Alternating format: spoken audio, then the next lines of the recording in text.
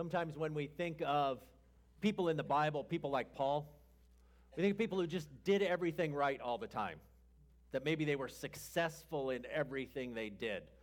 We like to think, oh, if we could just be like those people and just, when they did things, miracles happened and thousands of people came. Well, it didn't always work that way.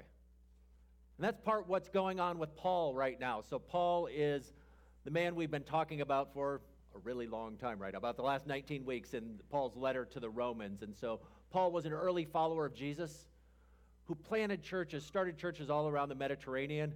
He also served as a guide, a counselor to other churches, and Rome was one of those churches. He had not been there, but he was writing to them, and he wrote this letter to them to help them understand what the good news of Jesus was, how Jesus had come to make the world right. He was also writing to them about some divisions that were going on in their church. There were some people known as the strong and the weak, and Jews and Gentiles, and kind of having some difference of opinions, conflict in a church. But one of the things that tugged at his heart was, as he presents this story, is Paul grew up as a Jew. He was an Israelite. He was a faithful Jewish person. And as he went and he proclaimed the good news of Jesus, who was the Messiah, the one who fulfilled God's call to the people of Israel, he found that many of his fellow Jews weren't listening. They were turning away. The Gentiles, these outsiders, they were coming in, they were listening to this message.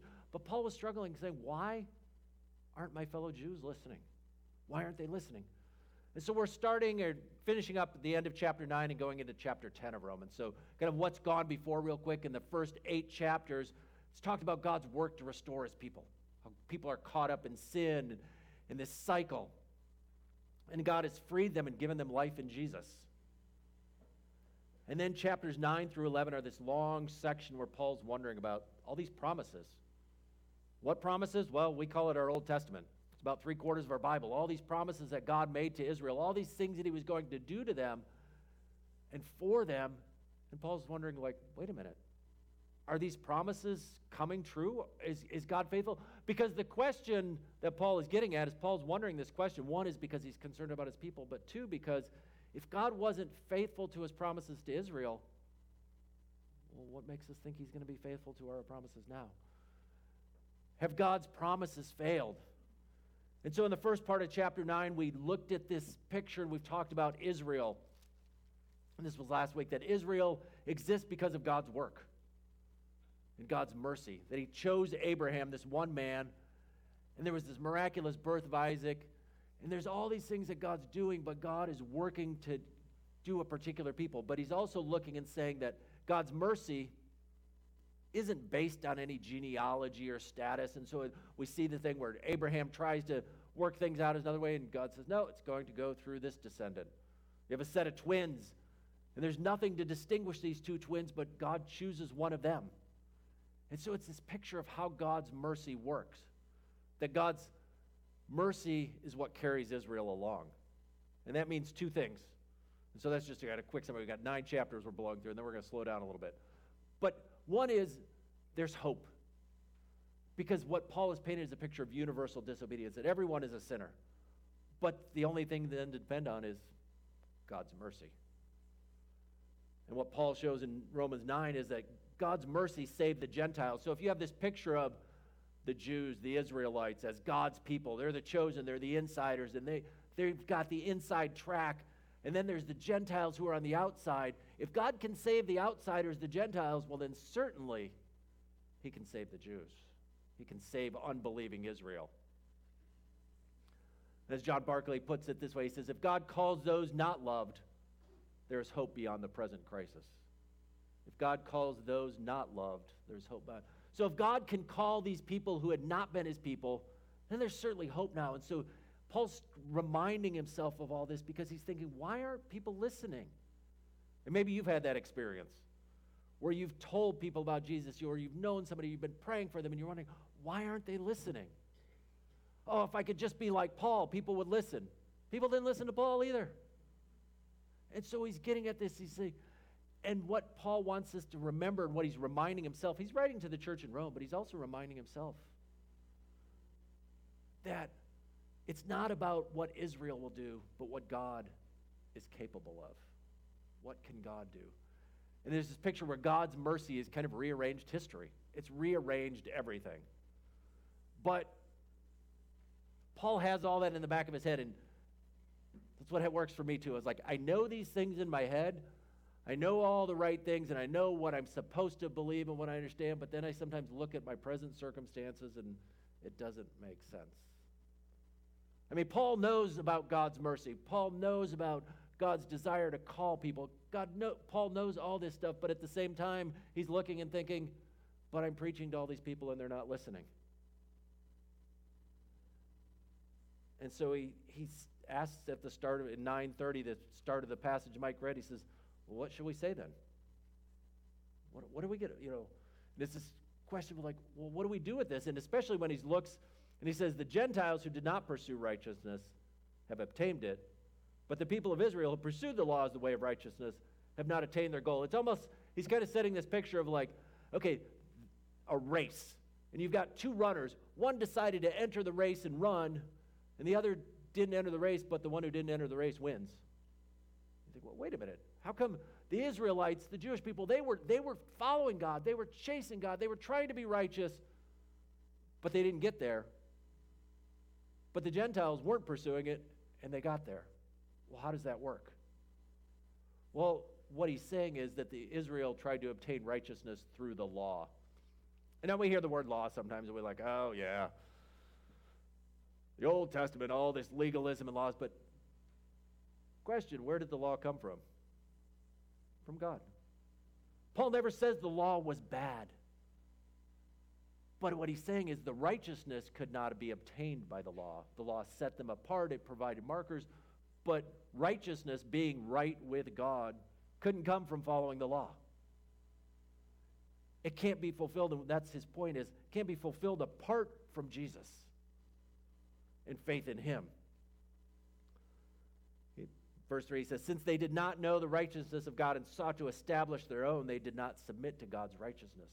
In other words, they were looking for their own way. They thought, if we just follow these laws, we'll be righteous. They had the right idea, follow the laws, but the law didn't make them righteous. The law didn't set them up to be with God. And so they rejected Jesus. And so we can think of it this way. They have a picture of God. And maybe we have the same picture of God. That God looks and he works much like we do, that some people are worthy and some people aren't worthy. And the people who are worthy are the ones who get God's gift.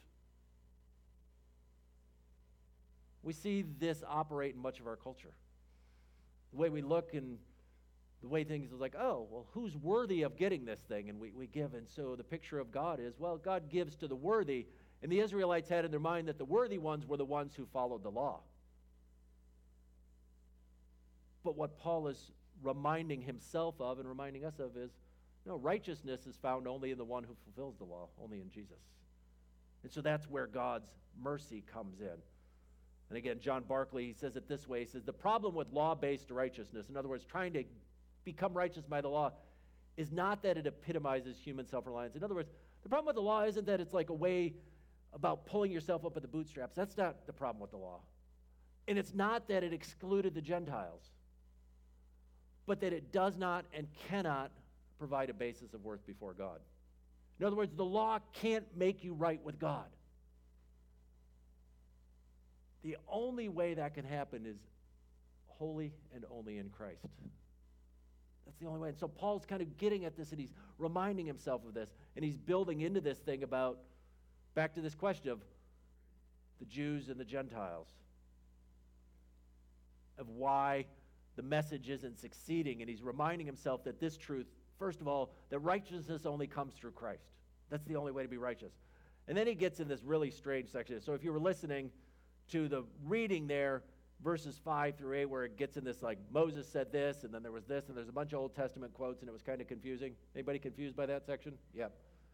It's confusing. I don't fully, but I want us to, like, again, when we've been doing Romans, one of the things you may have noticed, I mean, Mike kind of pointed out, we read a really long passage. I mean, there was a lot going on there. And so we don't get time necessarily to get into every verse and what every little thing means, but I want to highlight a couple of things, what I think Paul is getting at here.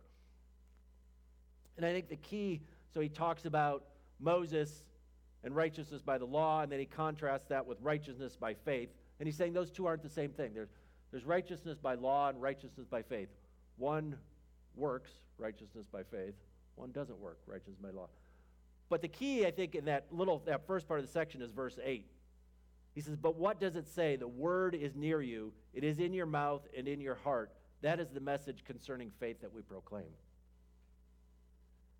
What he's saying is the source of life is near. Don't go looking everywhere. He's saying, don't go looking everywhere for the source of life because it's near. It's Jesus. And so it's here and now in Jesus. And so he's picking up this language. He's saying, oh, you may be looking here, you're looking there. And you're wondering, well, if the law, righteousness doesn't come from the law, where is it? And you're looking, and Paul's saying, it's right here. It's near. It's in Jesus. And then he takes that same language about word and mouth and heart in verses 9 and 10, where he says, if you declare with your mouth Jesus is Lord and believe in your heart that God raised him from the dead, you will be saved. For it is with your heart you believe and are justified, and it is with your mouth that you profess your faith and are saved. And so he kind of picks this up. And I remember learning this verse years ago, and part of this whole thing is like, oh, here's the thing, if we do this. But we fit it into Paul's larger argument, and he's saying, here's the response. So if righteousness comes through Jesus and not through following the law, how do we respond to it? He said, well, here's the response. It's faith. It's belief. It's trust. To confess with your mouth, declare with your mouth, Jesus is Lord. And that language of Jesus is Lord is saying, Jesus is the King. Jesus is the reigning and saving King. And so when we call someone King, that includes what? Listening to the King. It's declaring him as the King. And believe in your heart that God raised him from the dead, recognizing that God is the one who made us right. And so there's this confession of saying, this is what it looks like. This is our response. Our righteousness can't be obtained through the law. Our righteousness is obtained through Jesus, and our part in that is to put our faith, our believing allegiance, our trust in who Jesus is. And then the question is, well, is that true for everybody? And that's what he goes on to say. He says, for there is no difference between Jew and Gentile. The same Lord is Lord of all and richly blesses all who call on him. For everyone who calls on the name of the Lord will be saved. So again, where the Jews had set up a contrast between righteousness by the law, between the Jews and the Gentiles, Paul's saying there's no distinction. There's no difference. That righteousness, and again, righteousness is two things. It's God declaring us innocent, and it's God making us right. It's open to everybody. It's an open invitation. For everyone who calls on the name, it's an open invitation for all who, and then the response is to call on the name of the Lord. So kind of backing up and kind of quick summary of where we've been flying through. He says, righteousness is not something we do on our own. Okay, we can't make ourselves righteous. The Jews were pursuing it with zeal, and they were following the law, which was good, but they can't do it. Not even zealously pursuing God's law can make you right with God. The law pointed to Christ. But righteousness or justification or being saved, kind of all different ways of saying really much the same thing, is only through Christ. Jesus is the only way, and it's only by confessing, calling him Lord, believing in our heart that God raised him from the dead, putting our faith, our trust in him, giving him our allegiance. These are the only way to be saved. And as Paul's talking about this, he's saying, well, okay, if that's true, he thinks back to his fellow Israelites and says, well, if that's true, then what do we need to do? If they need Jesus, how can they know? And he kind of goes through this whole section here. It says, how can they call on the one they have not believed in? And how can they believe whom they have not heard? And how can they hear without someone preaching? And so he's kind of backing through this thing. He's saying, if the key to righteousness, if the way to righteousness, if the way to salvation is Jesus, then we need to tell people about Jesus. And how, or to back it up, it's like, how can people know about Jesus, or how can they believe in Jesus? Well, how can they believe in Jesus? They have to hear about Jesus. Well, how can they hear about Jesus? Somebody has to tell them about Jesus. which means we need to tell people about Jesus. And he's back up and saying, this is what it's all about. Someone has to tell them. And he even goes on, but then later he's like, well, wait a minute. I asked, did they not hear? Of course they did. And he's thinking, well, but we've been telling them. And he's like, well, wait a minute. So to be saved, they have to hear the message. In order to hear the message, somebody has to tell them. But the problem is we've been telling them. So what's going on? They heard it, but they didn't do it. And Paul makes this little twist even in verse 19 where he says, didn't Israel not understand? For Moses said, I will make you envious by those who are not a nation. And he kind of paints this picture. He's like, well, maybe it's the case that Israel's not listening, but the Gentiles being saved might make Israel envious and say, well, wait a minute, how come they're being saved? And begin to listen. And then we hear again about God's mercy in unexpected ways. Verse 20, and Isaiah boldly says, I was found by those who did not seek me. I revealed myself to those who did not ask for me. And he concludes it with a picture of God's open arms. All day long I have held out my hands to a disobedient and obstinate people. And so here's the picture. The good news has gone out to all. But some haven't believed it. So what's God's response to it? Does God kind of throw his hands up and say, man, I've told these people, and they're just not listening? And he says, no, all day long I've held out my hands to a disobedient and obstinate people. And I think that's what God is like. God doesn't act like we do. Okay, God doesn't act like I do. I'll say that. I'll speak for myself. God doesn't act like I do. Because for me, sometimes I tell somebody, and after 2 or 3 times of telling them, and if they're not listening, I just kind of like forget it. I'm done. But look at what God does. God has told his people again and again. And he refers to them, I've held out my hands to a disobedient and obstinate people. How many of you know disobedient, or how many of you people, well, we won't say disobedient. How many of you know obstinate people? Okay. We won't ask if that's your spouse you're referring to or not, but we all know obstinate people. We all know people who are stubborn and just won't seem to listen no matter how many times we tell them, no matter how hard we try to convince them that we're right and they're wrong. They just don't listen.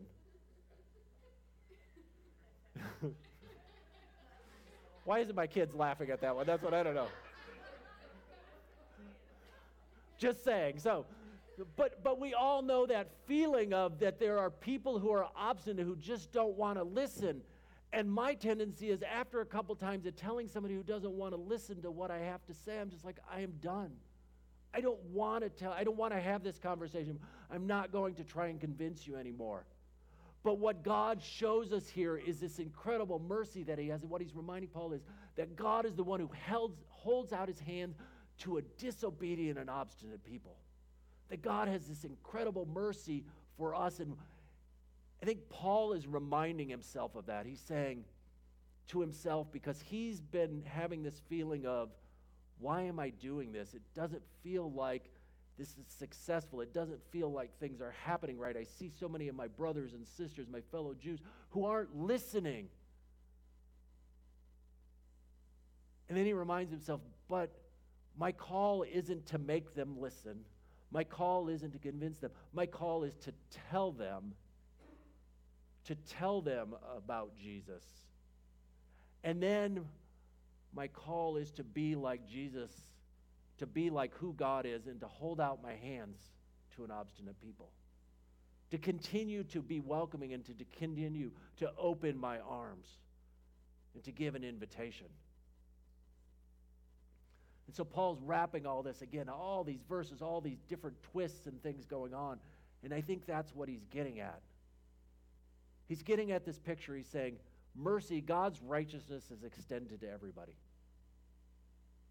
And Paul's letter isn't just to a church in Rome 2,000 years ago.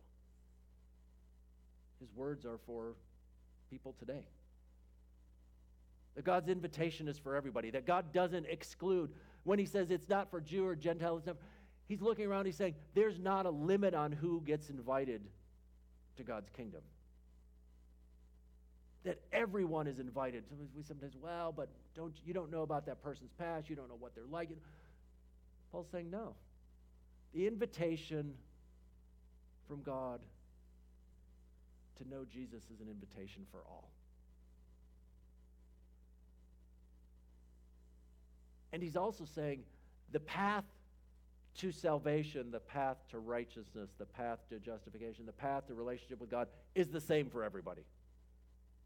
There's not a secret way that pastors get in, or there's not a special way for some people, or some people don't go this way and some people, they say there's one way and it's only through Jesus. And the great thing about that is that path is calling on Jesus. That's what he asks us to do. He's going to ask us to do more because we declare our allegiance, and then we're believing and we're putting our faith and our trust in him and beginning to be obedient. But it begins there with this call out to Jesus. No matter where you're at. And so he's inviting, for some, he's saying, if you're looking for that, if you want to be changed and transformed, here's your invitation to call on the name of Jesus. No other way. You don't have to dress up a certain way. You don't have to do certain things. You don't have to. It isn't about making sure that you're sitting in the pew every Sunday or singing the right songs or giving a certain amount to the church or following all the laws, which are all good things to do, but that's not the path. The path to salvation, the path to righteousness is Jesus and Jesus alone, and to call on his name.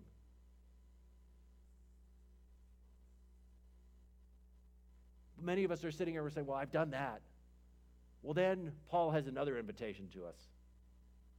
And it's to be like him, and that's to extend that invitation to others.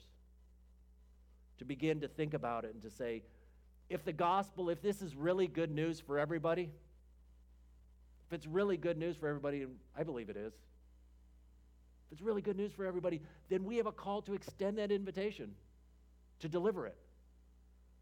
You know, sometimes we think, well, sometimes St. Francis of Assisi is misquoted, I believe, by saying, preach the gospel at all times and if necessary, use words. I don't think St. Francis ever said anything like that. Because St. Francis believed that you have to tell people about Jesus. Sometimes we think, well, it's the good things I do and people will see the good things I do. Well, people may see good things you're doing. But eventually you have to tell them about Jesus. They're not just going to see the good things you do and automatically figure out, well, wait, wow, they're just really good. Just such a kind and loving person and so patient. They love people who are different from them. Oh, I know. I must have to give my life to Jesus. It doesn't work that way. You actually have to tell people about Jesus. And so it's in a call for us to extend that invitation, to be intentional in doing that, and to look and say, if people don't know, then we have to tell them. So if the gospel's for all, it has to be delivered to all. I remember way back when I first started in my first years in vocational ministry, it was the 1999, leading up into 2000. So if you're around in that time, 2000 was this big year. There was something significant about 2000, and maybe you believe like the planes were going to fall out of the sky and everything, everything was going to crash when the clock rolled over. But 2000 was this big turning point in time. And there was an organization called Mission America 2000, and the goal was, reach every household in America with the good news of Jesus. And I think that's what it is. But their thinking was right, because if the gospel is for all, it has got to be delivered to all. We can't just assume, and we live, particularly in the world in which we live, that fewer and fewer people know about who Jesus is. And so we have to be intentional in telling them.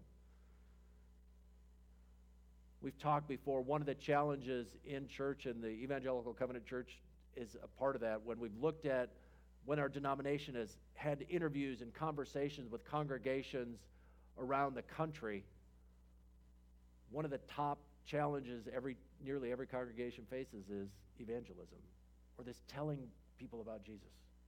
And there's lots of reasons. We're not going to go through all those reasons, but I think one of the first things we can begin to do, is just be intentional about it. to be thinking about, how can I tell people, what am I going to do in my life to tell people about Jesus? How am I going to arrange my life in such a way that I have opportunities to tell people about Jesus? And then am I going to be willing to do it? And willing to do it knowing that sometimes people aren't going to listen. Because I have to remind myself, Paul, we think of this guy like, he was the hero. He started all these churches. He was going around and everywhere people were listening to him. There were a lot of people listening to him, but there were a whole bunch more who didn't listen to him. In fact, if you read the stories of Paul, he also talks about all the times he got beaten, thrown in jail, kicked out of towns.